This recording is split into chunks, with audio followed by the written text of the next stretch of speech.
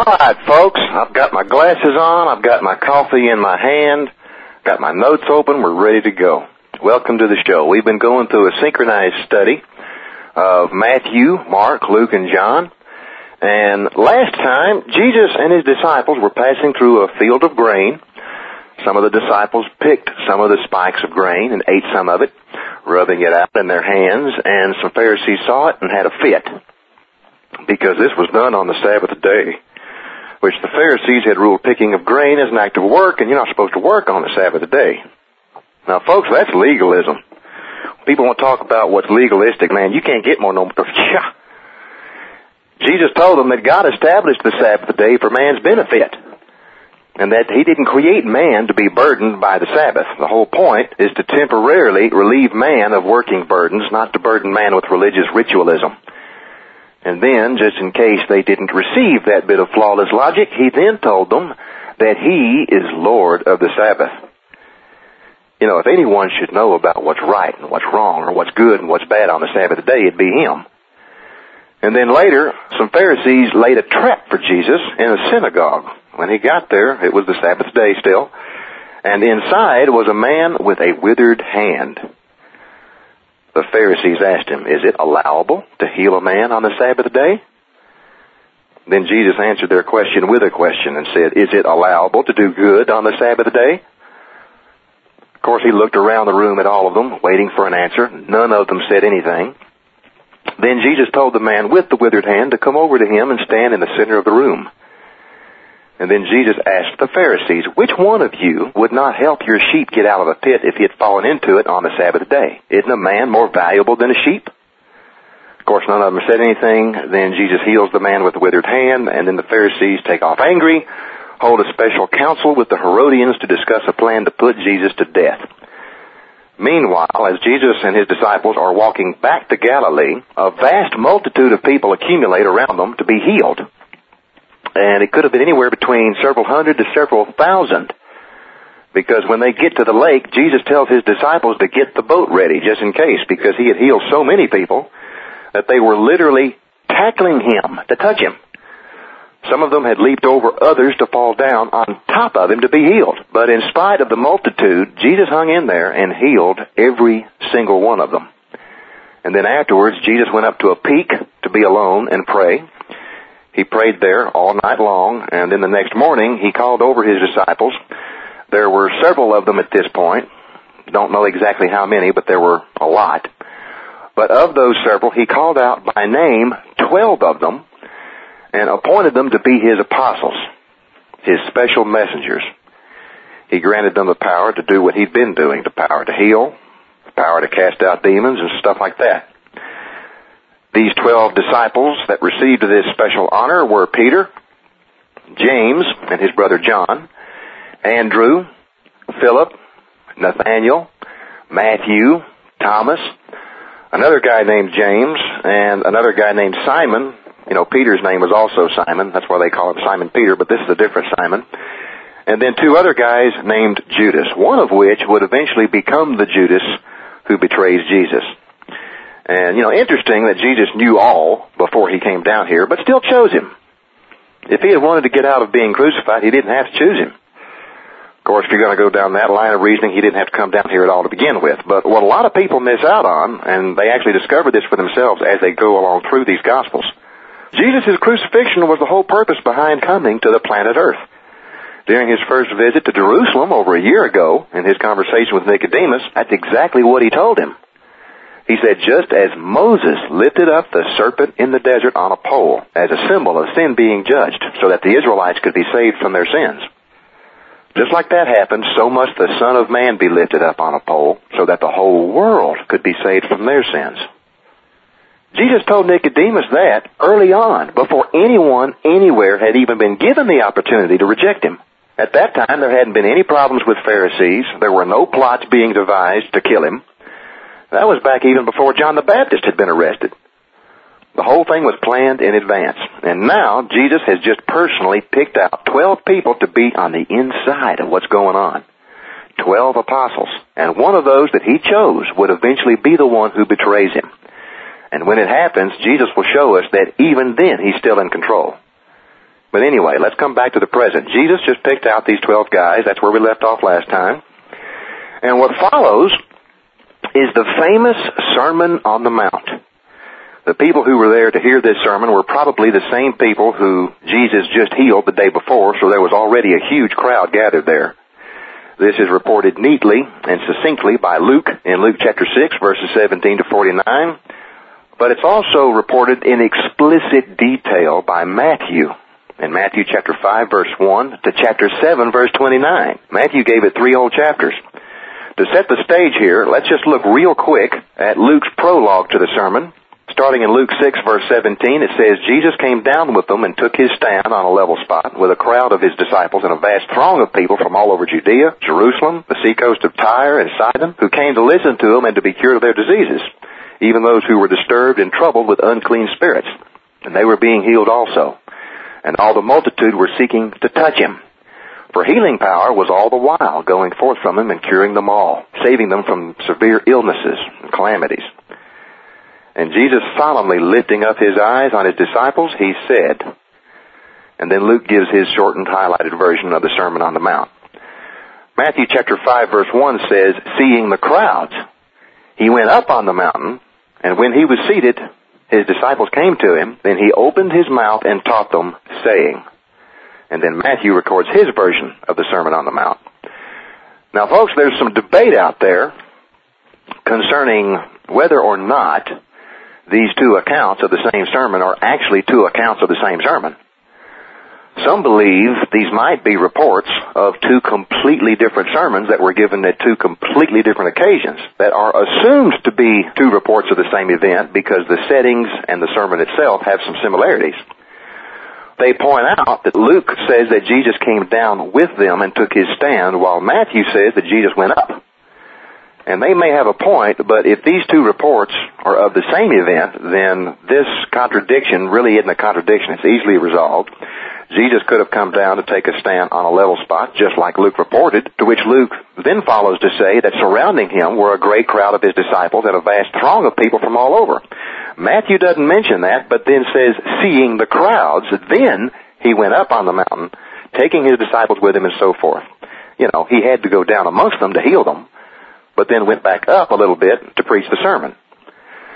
Another key difference between these 2 reports is that Jesus uses the phrase kingdom of God consistently in the account that's provided by Luke, while in the account provided by Matthew, Jesus sometimes uses the phrase kingdom of heaven.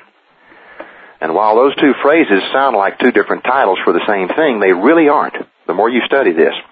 In those 2 phrases, the word of is used differently because of the ownership of the word.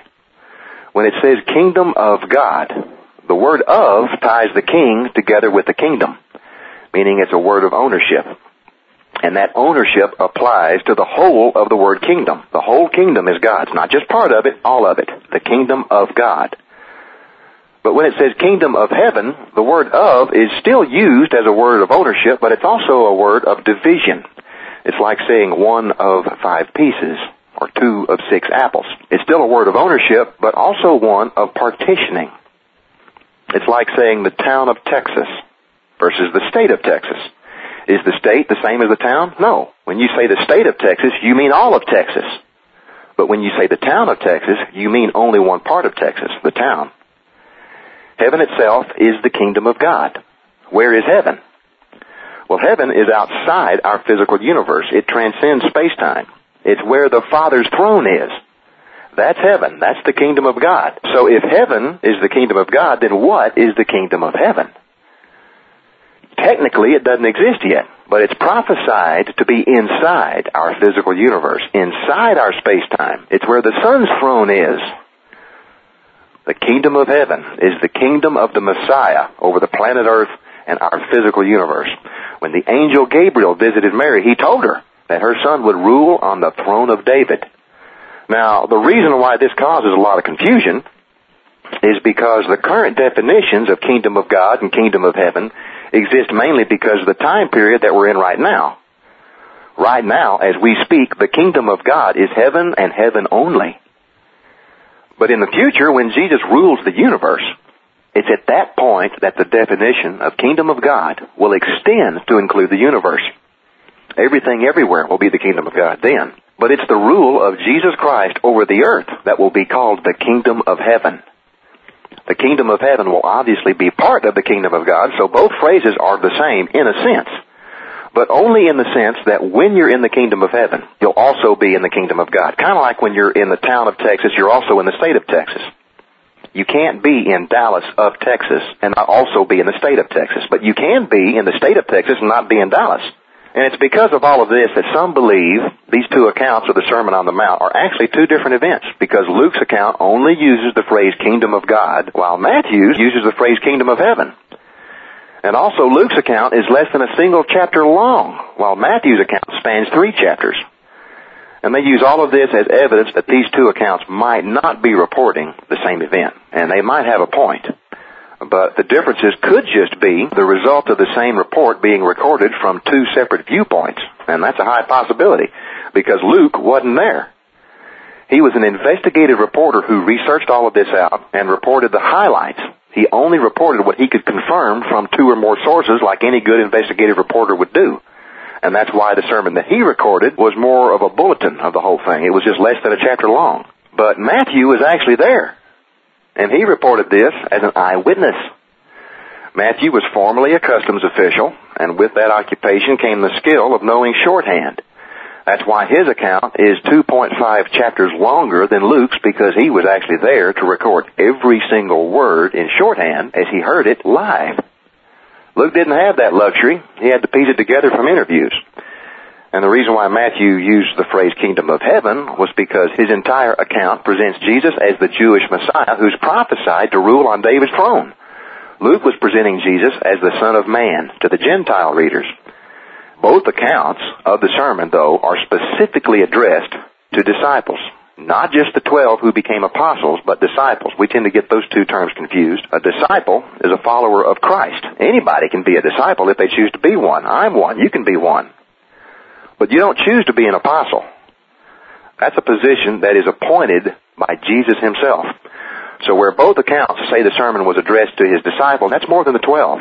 That's all the others who were there who chose to follow him. A great crowd was there for healing, and they heard it too, but both accounts say that Jesus was speaking to his disciples, those who chose to follow him. And I bring that up to point out, if you're a follower of Christ, this sermon is for you. Now folks, of all the passages in the Bible, the Sermon on the Mount is probably one of the most familiar, and therein lies the problem. It seems that it's always the most familiar passages of Scripture that wind up being misunderstood the most, not only by the world, but by Christians, sometimes especially by Christians, because it's so familiar to us. We don't give it any real thought because we know it already. We think. But when you look at the Sermon on the Mount as a whole, those familiar portions of it take on a whole different meaning. Throughout the entire sermon, it's a surprise to discover that there's nothing in the sermon that addresses how to be saved. There's no altar call, no John 3:16 type passage. There's no pathway, no spiritual or mystical hint of it in there anywhere. And one of the reasons for that is because it's addressed to followers of Christ. It's already assumed that you're saved. And as we go through this sermon, you're going to experience a wide range of emotions. You'll go from one side of the spectrum to the next before it's over. Parts of it are simple, down-to-earth, common-sense principles, just good sense. Parts of it are very, very deep concerning what a follower of Christ is to expect on the planet Earth as a result of their discipleship. Parts of it are very encouraging and comforting because Jesus himself seems to step outside time and speak directly to you and acknowledge your personal situation, tells you why it's there, and then lets you know what to expect because of that situation when you get to heaven. It's very exciting, very encouraging. But then there's also some discouragement in there too, because this sermon is God's personal view of what he considers to be acceptable human conduct, and he sets the bar extremely high. But the reason he does is because he knows he's already talking to people who are already saved. So this sermon isn't about how to get into heaven or how to stay out of hell, because if it was, then we'd all be in very serious trouble. At one point in Matthew's account, Jesus even goes so far to say, "Be perfect just as your Father in heaven is perfect." Whoa. If this sermon is about how to get into heaven, then we're all in trouble. And yet, he never says, well, try the best you can, but don't worry about screwing up because after all, you're only human. He doesn't do that. At no time does he do that. This is the New Testament equivalent to the Ten Commandments. These are his commandments, not suggestions. It's God's detailed outline of what he considers to be acceptable human conduct, and there's no loophole. None. On the one hand. On the other hand, before we're through, it'll be obvious, blatantly and painfully obvious, that no man has ever successfully lived up to what's described in this sermon. No man except for one. And that's the one who's giving the sermon. All right, let's get started. We'll start with Luke's record first, since it's the shortest. Starting in Luke chapter 6, verse 20, Jesus pronounces 4 blessings and then 4 woes. Now, a blessing, God's blessing, is his personal approval, his special favor, and his act of giving special gifts, all of which promote joy. A woe results in the opposite of joy. It's grievous distress, affliction, trouble, suffering, anguish. You get the idea. Jesus pronounces 4 blessings and then 4 woes, and each blessing and each woe is related to each other. If you're on one side of the spectrum, you'll receive a blessing. If you're on the other side of the spectrum, you'll receive a woe. So let's just read them and then we'll come back and look at them carefully. Verse 20. Then Jesus lifted up his eyes towards his disciples and said, Blessed are you that are poor, for yours is the kingdom of God. Blessed are you who now hunger, for you shall be filled. Blessed are you who now cry, for you shall laugh. Blessed are you when men hate you, and exclude you, and revile you, and cast out your name as evil for the Son of Man's sake. Rejoice in that day, and leap for joy, for indeed your reward is great in heaven. For in like manner their fathers did to the prophets. But woe to you who are rich, for you have received your consolation. Woe to you who are full, for you shall hunger. Woe to you who laugh now, for you shall mourn and weep. Woe to you when all men speak well of you, for so did their fathers to the false prophets. Now make sure you pay attention to the fact that Jesus is addressing his followers, not people who aren't saved. These are people who have left everything to follow him. And with this list of blessings and woes, Jesus could be just covering 2 opposite sides of a spectrum, covering the extremes on each side. You're somewhere in between these 2 extremes. You're either rich or poor, hungry or full, crying or laughing, popular or not so popular. And he's saying, as a follower of Christ, the more you're on one side of the spectrum, the more blessed you are. The more you're on the other side of the spectrum, the more woe. Not that being rich, full, happy, and popular is bad, and that being poor, hungry, sad, and unpopular is good. That's not the point.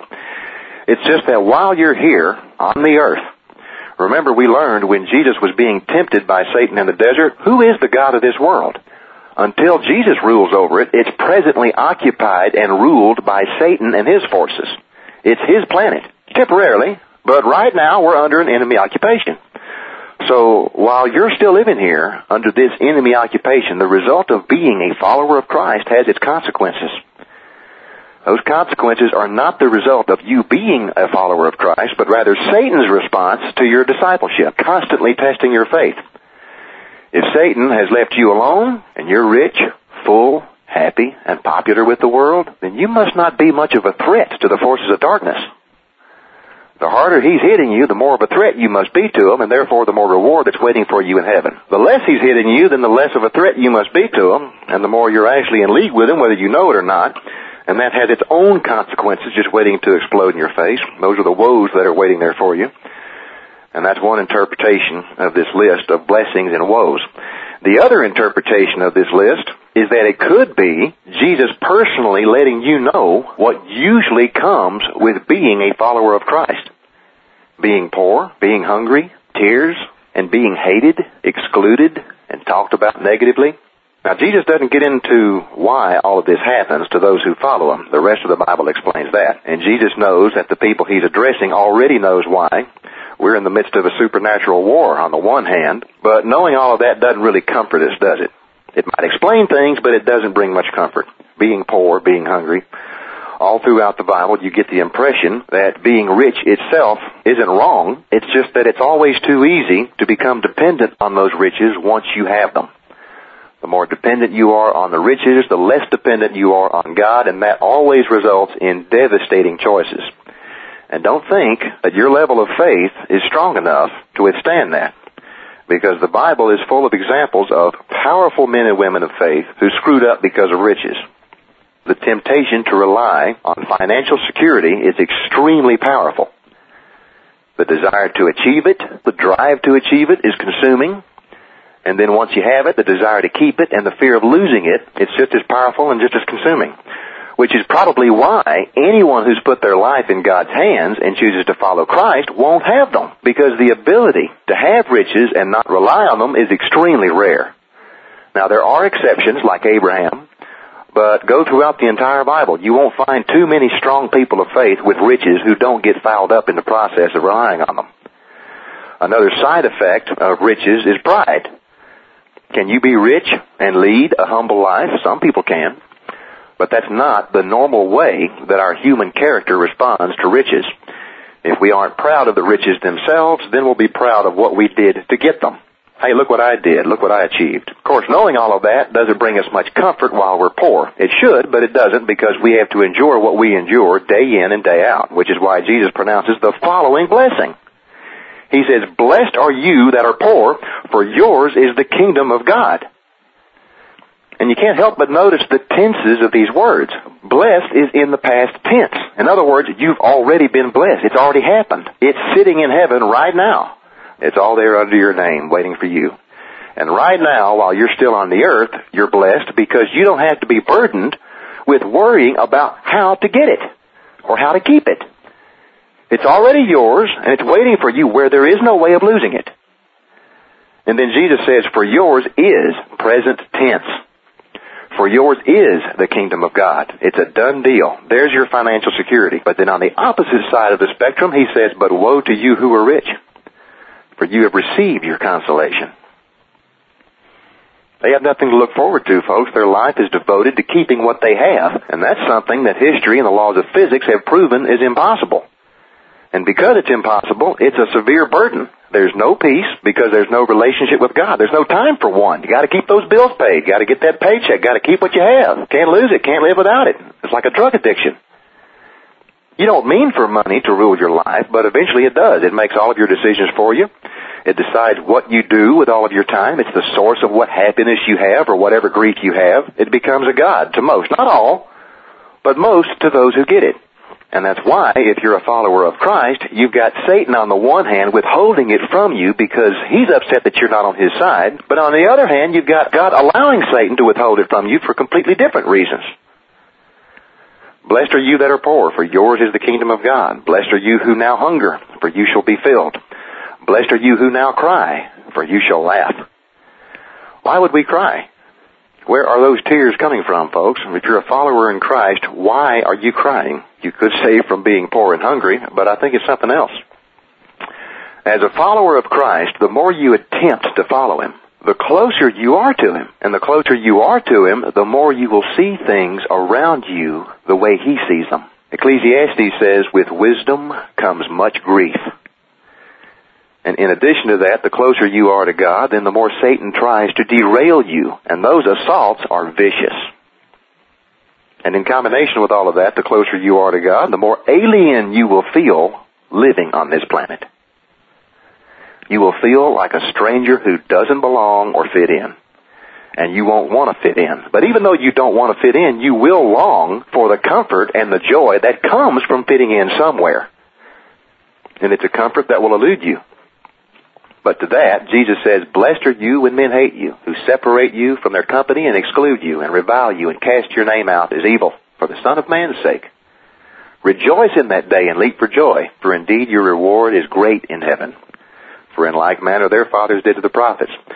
Now I want to focus on that last blessing, folks. First of all, I've known Christians who have taken that last blessing and used it to become obnoxious harpies. They're running around all over the place, shoving the Bible down people's throats, telling them that they're all going to hell, that they're not Christian enough, it's my way or the highway, God told me this, why don't you listen to me, blah, blah, blah.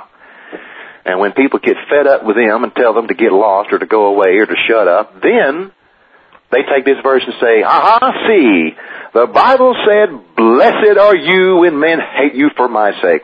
People like that are actually used by Satan more than they are by God. They're the same kind of people who got preachy about Jesus for healing people on the Sabbath day. But anyway, let me focus on the rest of us here concerning this last blessing.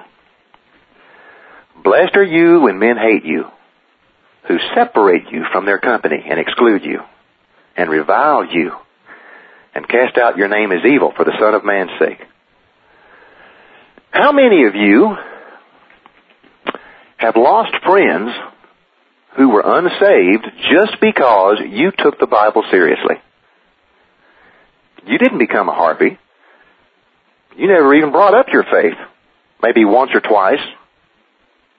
But because you read a Bible, they found out about it. You're a Christian now, and suddenly they have begun attempting to attack that side of you, even though you haven't done anything to provoke this. You're not out to change them, but boy, are they out to change you. And when they fail, what happens? Things get worse. They try harder. These are your so-called friends. Then it gets to the point where every single conversation leads to some form of attack against your faith. So eventually, one of two things happen. Either you get fed up and tell them off, to which they in turn expel you from their friendship, or you have to expel them from yours because it won't stop. They won't leave you alone. They're no longer your friends. They've made themselves your enemy who hates you. And some of you may have even lost Christian friends because you took the Bible more seriously than they did. You weren't out to change them. But they've expelled you from their inner circle because if you were a real Christian, then you'd be married by now with a successful career and 2.5 children. Why aren't you a successful lawyer or a successful doctor or a successful whatever, as though all of that is somehow a thermometer for where your spiritual maturity is? That's not what Jesus said here in the Sermon on the Mount. But that doesn't fit into the mold of today's prosperity Christians. Heaven forbid you trust the Lord for all of those things instead of going out there, grabbing the bull by the horns and getting it yourself. These are the same Christians who think the phrase, God helps those who help themselves, is actually somewhere in the Bible. Not only is that not in the Bible, folks, but it's a message that opposes what the Bible teaches. God doesn't help those who help themselves. God helps those who've reached the end of themselves. Sometimes God drives you to the end of yourself because that's what it takes to get you to quit leaning on your own abilities, to quit leaning on your own understanding, and start trusting Him. Verse 20, blessed are you that are poor, for yours is the kingdom of God. Blessed are you who now hunger, for you shall be filled. Blessed are you who now cry, for you shall laugh. Blessed are you when men hate you, and exclude you and revile you, and cast out your name as evil for the Son of Man's sake. Rejoice in that day and leap for joy. What do you mean rejoice? I mean, I can understand being comforted when Jesus said, if you're poor, you'll be rich in heaven. If you're hungry, you'll be full in heaven. If you're crying, you'll be laughing in heaven. And with each category, Jesus says, you're blessed. You've been blessed, and yours is the kingdom of God. That's a comfort. But here in this last category, He turns it up a few notches. He's saying, if it's gotten to the point where your commitment has actually made you unpopular, men hate you and exclude you and revile you and cast out your name as evil for the Son of Man's sake. Not because you're a religious harpy, not because you're an arrogant, judgmental Pharisee, but because you're actually a follower of Christ, and Satan's turned up the heat to the extent that people hate you. And they exclude you, and when your name comes up, somebody rolls their eyes. If it's gotten that bad, Jesus says to you, rejoice in that day and leap for joy. For indeed your reward is great in heaven. Folks, don't gloss over that word great. We use it all the time, but how great is great when Jesus is the one using that word? This is a guy who invented the Grand Canyon, Mount Everest, stars the size of our solar system, whole galaxies. I mean, you've got good, better, great. What impresses God to the extent that He would ever use the word great? Even in Genesis chapter 1, when He's creating the entire universe, He only uses the word good. God saw it, that it was good. It's the universe. So what does Jesus mean here when He uses the word great? Whatever it is, Jesus is saying it's worthy of your jumping up and down out of rejoicing. Blessed are you when men hate you, who separate you from their company and exclude you, who revile you and cast out your name as evil for the Son of Man's sake. For indeed your reward is great in heaven. For for in like manner their fathers did to the prophets. See, now Jesus is even comparing you to the Old Testament prophets. What a compliment. Moses, Daniel, Elijah, Ezekiel, Jeremiah, people hated them too. They were excluded. People mentioned their names as evil. So if you're excluded and hated and mentioned in gossip, you're in good company. But woe to you when all men speak well of you, for so did their fathers to the false prophets. Ooh, ouch. If you're one of those Christians who's got a million friends, everybody knows you, everybody thinks you're the greatest, nobody anywhere has anything but praises, look out, you're probably on the wrong side. Woe to you when all men speak well of you, for so did their fathers to the false prophets. Okay, so far, all of this is comforting. Now here's where it starts to get rough. Verse 27. But I say to you who hear, love your enemies. Do good to those who hate you. Bless those who curse you. And pray for those who spitefully use you. Wow. You know, there have been occasions while in prayer, a few names have popped in my head, names of people who were always a problem, and occasionally I might have a moment where I'm looking at them with God's eyes, not my own, and I feel sorry for them, and I begin to pray for them. This doesn't happen too often, folks, I'll admit that, but it has happened, and what motivates it is God's love moving through you. It's not your love, it's His love, it's God's love moving through your own heart. Suddenly they have no power over you. All of the wrongs that they've ever done seem so insignificant. It's in those moments that it becomes easy to obey this verse. But I'll admit, this isn't a consistent habit of mine as it should be. Love your enemies. Do good to those who hate you. Bless those who curse you and pray for those who spitefully use you.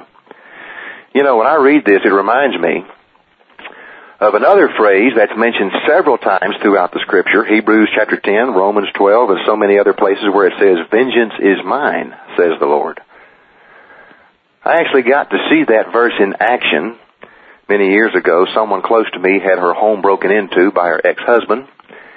He went into the dining room and broke several dishes on the floor. Not only did he destroy several dishes that were antiques, but he damaged the floor where he hit it so hard with all the dishes. He had done stuff like this before. This wasn't new. So I counseled her to call the police and press charges. They'd been divorced for almost a decade. He broke into her home. That's a crime. And he caused malicious damage. That's a crime. Call the police and press charges. This has got to stop. So she did. An arrest was made. He was bailed out, and he hired a lawyer who contacted hers and offered a deal. If she would drop the charges, he would financially compensate her for the damaged floor and the dishes. So she talked with me about it, and I told her, no, you don't want to do that. This isn't about the money. This is about him breaking into your home and destroying your property whenever he feels like it. He's done this kind of stuff before. This has got to stop. So then she thought about that, and then she prayed about it. And then she came back to me, and she said that she was going to go ahead and accept the deal and drop the charges. Well, I went ballistic. So I was like, you've got to be kidding. But she said she prayed about it and remembered that vengeance belongs to the Lord. That accepting this deal wasn't giving in like I said it was. She would be recompensated for the damage that was done. The floor would be fixed and the dishes would be appraised and paid for. That's justice. If he's willing to do that, what would be the point of not dropping the charges? And I said, well, to keep him from doing this again, to make him see that he can't get away with this, that he can't just do whatever he wants and come over here to your house and break in like it's his. That's a crime. He needs to pay for that crime. This isn't just about the floor and the dishes, it's about the act itself. You might get the dishes and the floor paid for, but that doesn't pay for the act itself, the fact that it happened. But she said, Josh, I've already forgiven him for all of that. That's in God's hands now. The Bible says, vengeance is mine, says the Lord. I'm not interested in getting revenge. If he's willing to pay for the dishes that he broke and the floor that he damaged, that's eye for an eye, that's fair.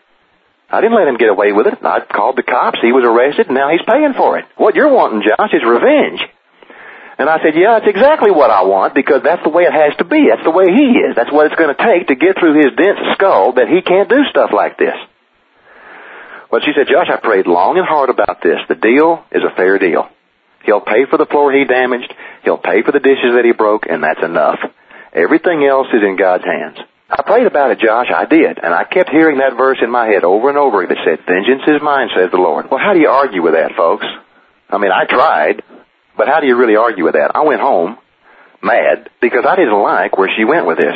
I didn't really believe that this was the result of long, hard prayer. I believed that she was just cowering down to him like she had done before. So when I got home, I did need some praying because I was really concerned for her safety, and I was greatly angered by what had happened. And I told God, I said, Lord, you and I know what her ex-husband is capable of. And here we are, we finally have him in a situation where he will finally pay for his actions. This deal to pay for the dishes and the floor, that's typical power trip stuff. He'll agree to pay for all that if she drops the charges. Please, he'll pay for it anyway because he's committed a crime. He needs to be nailed to the wall. And you know that, Lord, and I know that. So I don't think you told her to drop the charges like she says. I think she's just saying that because that's what she wants to do. But if you did tell her to drop the charges, then all of a sudden the words popped into my mind. You stay out of it. This is between me and her. If I told her to drop the charges, then you have nothing to say about it. And then, of course, I straightened up. Well, yeah, God, if you really did tell her to drop the charges, then, yeah, you're right. It's none of my business. So I straightened right up. It's funny how God will throw a brick in your head once in a while. Anyway, she did. She dropped the charges, and then he made arrangements to pay for the dishes and the damage to the floor, which he did. But here's what we didn't know. What we didn't know was that while all of this was going on, the district attorney was watching all of this from behind the scenes. He examined the police reports. He was reading all of the testimonies, looked at the pictures, he kept up with what was going on back and forth, and once the charges had been dropped, the district attorney took over, filed his own charges against him, and cleaned his clock. He lost everything. So if you really want to get back at somebody, folks, really want to get back at them, forgive them and see what God does. You may never see what God does. We were fortunate to see it, and I think that might have been God's way of showing me how important it is to do precisely what God says when He says it, and lean not on your own understanding. That was 10 or 15 years ago, and he hasn't been a problem since. Neat little story, but even her willingness to forgive still pales in comparison to what Jesus is talking about here. He says, love your enemies. Do good to those who hate you. Bless those who curse you. And pray for those who spitefully use you. Now get this next part. To him who strikes you on the one cheek, offer the other also. And from him who takes away your cloak, do not withhold your tunic either. Folks, this is radical stuff. But before we're finished with the whole gospel account, you'll notice that is exactly what Jesus did. To Judas who betrayed him, the soldiers who arrested him, and even to the ones who put the nails in his hands. And folks, I have to be honest, this is one of those verses I just really wish wasn't here. Because I can't possibly see myself ever obeying this verse. Ever. And yet, Jesus doesn't really give me a choice. I still have my free will, and of course all of my sins are paid for on the cross, but to not do what Jesus says here is a sin. To him who strikes you on the one cheek, offer the other also. And from him who takes away your cloak, do not withhold your tunic either. Now some have taken this verse and actually broadened it to an extent that's not biblical. Left alone the way it is. It's radical enough. Somebody hits you, offer them your other cheek.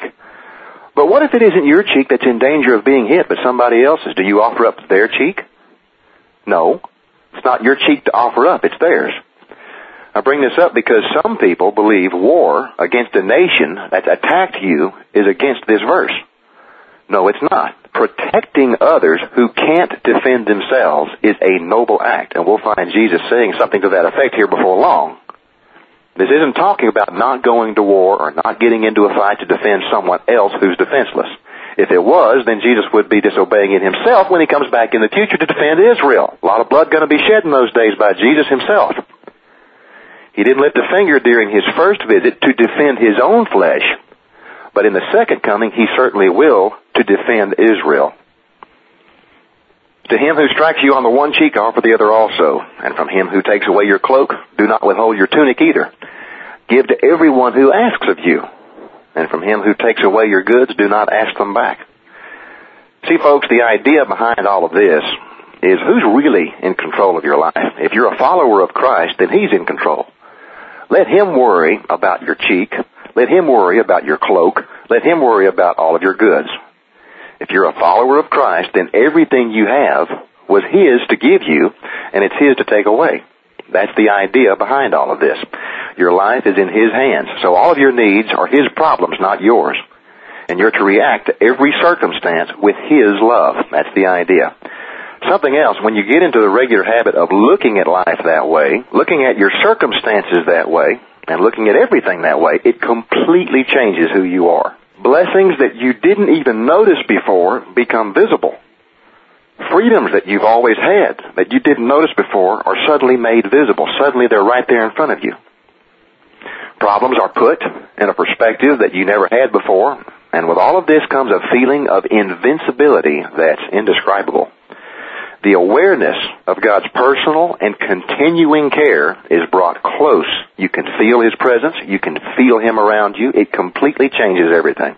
The more we try to control things, the more we realize that we can't control it, and the more out of control it gets, and that's where all the chaos comes from. But the more we leave it up to him, the more peace, and that's the whole idea. Verse 31, and just as you want men to do to you, you also do to them likewise. This is Luke's equivalent to Matthew's do unto others as you would have them do unto you. It isn't do unto others as they currently do unto you. It's do unto others as you'd have them do unto you. Simply put, just treat others the way you want to be treated. If you wouldn't like being treated the way you treat others, then why do you do it? Anyway, verse 31. And just as you want men to do to you, you also do to them likewise. But if you love those who love you, what credit is that to you? For even sinners love those who love them. And if you do good to those who do good to you, what credit is that to you? For even sinners do the same. And if you lend to those from whom you hope to receive back, what credit is that to you? For even sinners lend to sinners and receive as much back. But I say, love your enemies, do good, and lend, hoping for nothing in return, and your reward will be great. And you will be sons of the Most High, for he is kind to the unthankful and the evil. Therefore be merciful, just as your Father also is merciful. Now, this next verse is probably more famous, folks, more famous than John 3:16, because it gets quoted all the time by people who've never in their entire life even seen the inside of a Bible.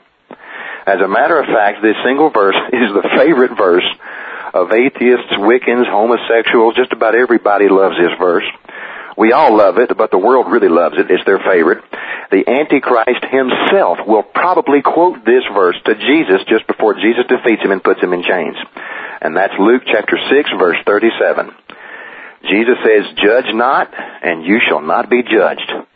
Condemn not, and you shall not be condemned. Forgive, and you will be forgiven. People who don't know anything at all about the Bible know this verse, and they quote it constantly, and they misapply it. So first, let's talk about what it actually means, and then we'll talk about what it doesn't mean.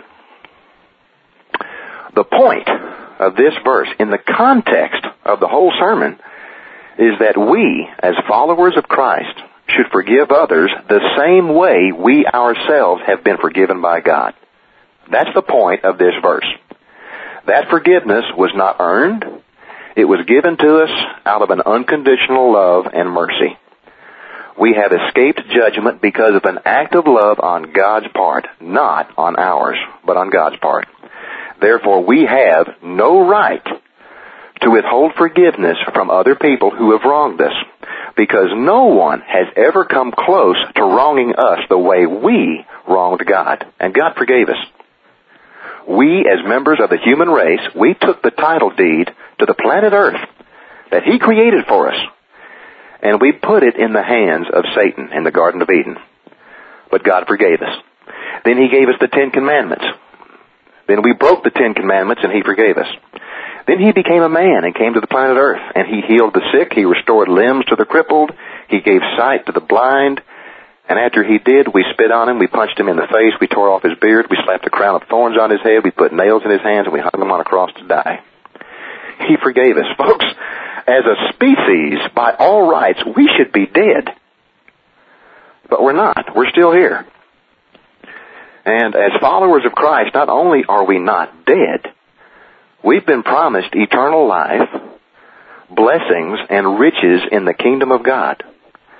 So that's what this verse means. After all the forgiveness that's been given to us for all the horrible things we've done, where do we get off self-righteously judging and condemning others as though somehow we're better than them? No, we're not. If we are, it's only by God's grace and God's mercy, certainly not by anything we've ever done. So the whole business of judging and condemning is in God's hands, not ours. And that's what this verse means. But there's a big difference between judging and using good judgment. Completely different ballgame. This verse does not mean we're to be blind and not recognize what's good and what's bad, or what's right and what's wrong. We are called to condemn sin. We're not called to condemn sinners because we're all sinners. But we are called to condemn sin. Condemning and recognizing sin for being sin is healthy. It's a good thing. It's healthy on an individual level, and it's healthy as a society. To not recognize sin for what it is dangerous. We're not called to condemn people, but we are called to condemn sin. We shouldn't judge or condemn the drunk driver. We should forgive the drunk driver. But that doesn't change the nature of what drunk driving is. So choosing not to get into the car with a drunk driver isn't a judgment against him. It's a judgment against the nature of what drunk driving is. You're not worried about him killing you. You're worried about being killed in an accident because of his drunk driving. It's completely different. We shouldn't judge or condemn the homosexual. We should forgive the homosexual, but that doesn't change the nature of what homosexuality is. God said it was a sin. It's a psychological and sexual perversion, and every society and history that has ever embraced it has fallen. That's not an opinion. Those are historical facts of reality. Am I judging the homosexual? No. He might think so, but I'm not. I don't know his story. I'm not in his shoes. We've all made choices, good and bad, and I am no better than he is. But none of that changes the nature of what homosexuality is. We shouldn't judge or condemn the pedophile. We should forgive the pedophile. But that doesn't change the nature of what pedophilia is. So choosing not to hire a pedophile to coach your Little League baseball team isn't a judgment against him. It's a judgment against the horrible dangers of pedophilia itself. We're not called to condemn sinners, but we are called to condemn sin. So when Jesus says, judge not, and you shall not be judged, condemn not, and you shall not be condemned, forgive, and you will be forgiven, what Jesus is forbidding in this verse isn't the judgment of sin, but a judgmental, condemning spirit against people without mercy and without love. One of the more recent examples of this is the Westboro Baptist Church, where members of its congregation started picketing around public places with picket signs that said, God hates fags.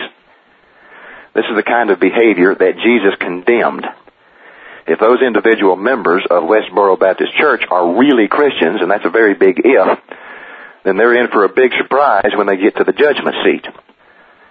God hates the sin, but He loves the sinner. He hates the sin because He knows where it really came from. He knows why it's there presently. He knows of the pain that caused it, and He knows what brought it about, and He knows of the continual pain that it causes. And that goes not just for homosexuality, but every sin. That's why He hates the sin. But He loves the sinner. He died for the sinner. But on the other hand, you've got other churches that are on the other side of the spectrum that are just as wrong. They're inviting homosexuals to come to their church to get married. And they quote Luke 6:37 as their reasoning. Who are we to judge? Let's let them get married with a Christian wedding. My gosh, folks, I can't imagine anything more twisted than that. No place in the Bible is homosexuality condoned. It may be forgiven because of the cross, but it's not condoned. God won't recognize that marriage. Anyway, let's keep moving. Verse 38. Give, and it will be given to you. Good measure, pressed down, shaken together, and running over, will it be put into your bosom. For with the same measure that you use, it will be measured back to you. And He spoke a parable to them. And He said, Can the blind lead the blind? Will they not both fall into the ditch? A disciple is not above his teacher, but everyone who is perfectly trained will be like his teacher. And why do you look at the speck in your brother's eye, but do not perceive the plank in your own eye? How can you say to your brother, Brother, let me remove the speck that is in your eye, when you yourself do not see the plank that's in your own eye? Hypocrite, first remove the plank from your own eye, and then you will see clearly to remove the speck that is in your brother's eye. That one's a lot of fun to read, folks. It doesn't require too much commentary. It's self-explanatory. But notice Jesus isn't against your helping to remove the speck in your brother's eye. Just make sure you've got the plank that's stuck in yours out first. I'm a smoker that's almost quit smoking. I used to smoke a pack and a half a day. That's roughly 30 cigarettes a day. I'm down to only smoking between 5 and 7 cigarettes a day now, hoping to be completely free this summer. But before I started cutting back, I remember a close family member counseling me on the health risks that I was taking by smoking cigarettes. He got into the dangers against heart disease, heart attack, stroke, and then after he went through all of that, then he really laid a guilt trip on me and talked about how the human body of a Christian is called the temple of God. But the whole time he was telling me this, all I could think about was how overweight he was. I mean, he was huge. He ate 4 giant meals a day. This guy literally filled up more than half the front seat of the car we were sitting in while he was telling me all this. And he's more than 20 years older than me. And while he was going through all of this, all I wanted to do was say, what do you think you're doing to your temple? When you've stopped eating 4 giant meals a day and have lost a couple 100 pounds, then you can talk to me about smoking cigarettes.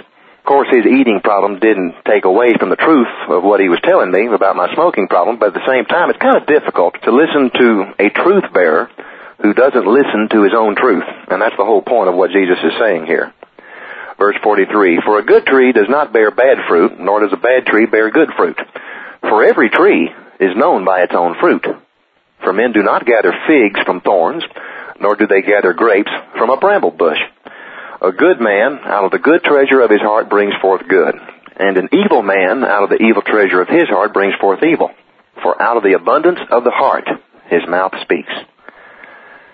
See, this portion of Jesus' sermon would seem to contradict the part where he said, judge not, lest ye be judged, if we're to believe world's interpretation of that verse, because here Jesus is labeling fruit as either good fruit or bad fruit. And then he tells us, you'll know a tree by its fruit.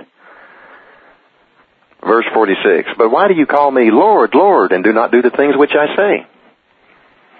Jesus is pointing out an oxymoron. On the one hand, we call him Lord. That was a title given to kings who made commands. We call him Lord, but then we don't do the things which he says.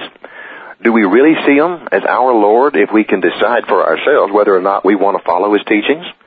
That's the point that he's making here. You could turn that verse around and say, why do you not do the things which I say, but still call me Lord? That kind of drives the point home, doesn't it? Verse 47, whoever comes to me and hears my sayings and does them, I will show you whom he is like. He is like a man building a house who dug deep and laid the foundation on the rock. And when the flood arose, the stream beat vehemently against that house and could not shake it, for it was founded on the rock. But he who heard and did nothing is like a man who built a house on the earth without a foundation, against which the stream beat vehemently, and immediately it fell, and the ruin of that house was great. In other words, anyone who hears his sayings and does them is smart. By doing what he says, you're helping yourself, you're protecting yourself, you're doing what's best for yourself. Something else here, Jesus says it's like building your house laid on a rock foundation, whose house is protected when the flood arose. The stream could not shake it because it was founded on the rock. Notice it didn't say that if you built the house on the rock, you would never be flooded. I think that's interesting. Doesn't make any difference whether you put your house on a rock or not. That house is going to be bombarded with a flood at one time or another. In other words, no matter who you are, saved or not, disciple or not, life has its troubles. But if you build your house on the rock, there's a foundation there, and you'll survive. That's the whole point. And there's something else here. From Genesis to Revelation, wherever the word rock appears, it symbolizes Jesus Christ. You don't see it when you're up close to a single verse like we are here, but dig out a Strong's Concordance, look up the word rock, and you'll see it. It'll give you goosebumps. All throughout Psalms, it says, the Lord is my rock and my fortress. He alone is my rock and my salvation, and so on. The first place the word rock appears is in Exodus 17, verse 6, where God told Moses to hit the rock with his staff so that water would come out of it and give drink to the thirsting Israelites who were wandering around in the desert. The symbolism there is intriguing because what does water symbolize? The Holy Spirit. What did Moses' staff symbolize? God's judgment. So a symbol of God's judgment was to smite a symbol of Jesus Christ so that a symbol of the Holy Spirit would come out and end the thirst of the Israelites. Sounds like a prophecy of Jesus' first coming, doesn't it?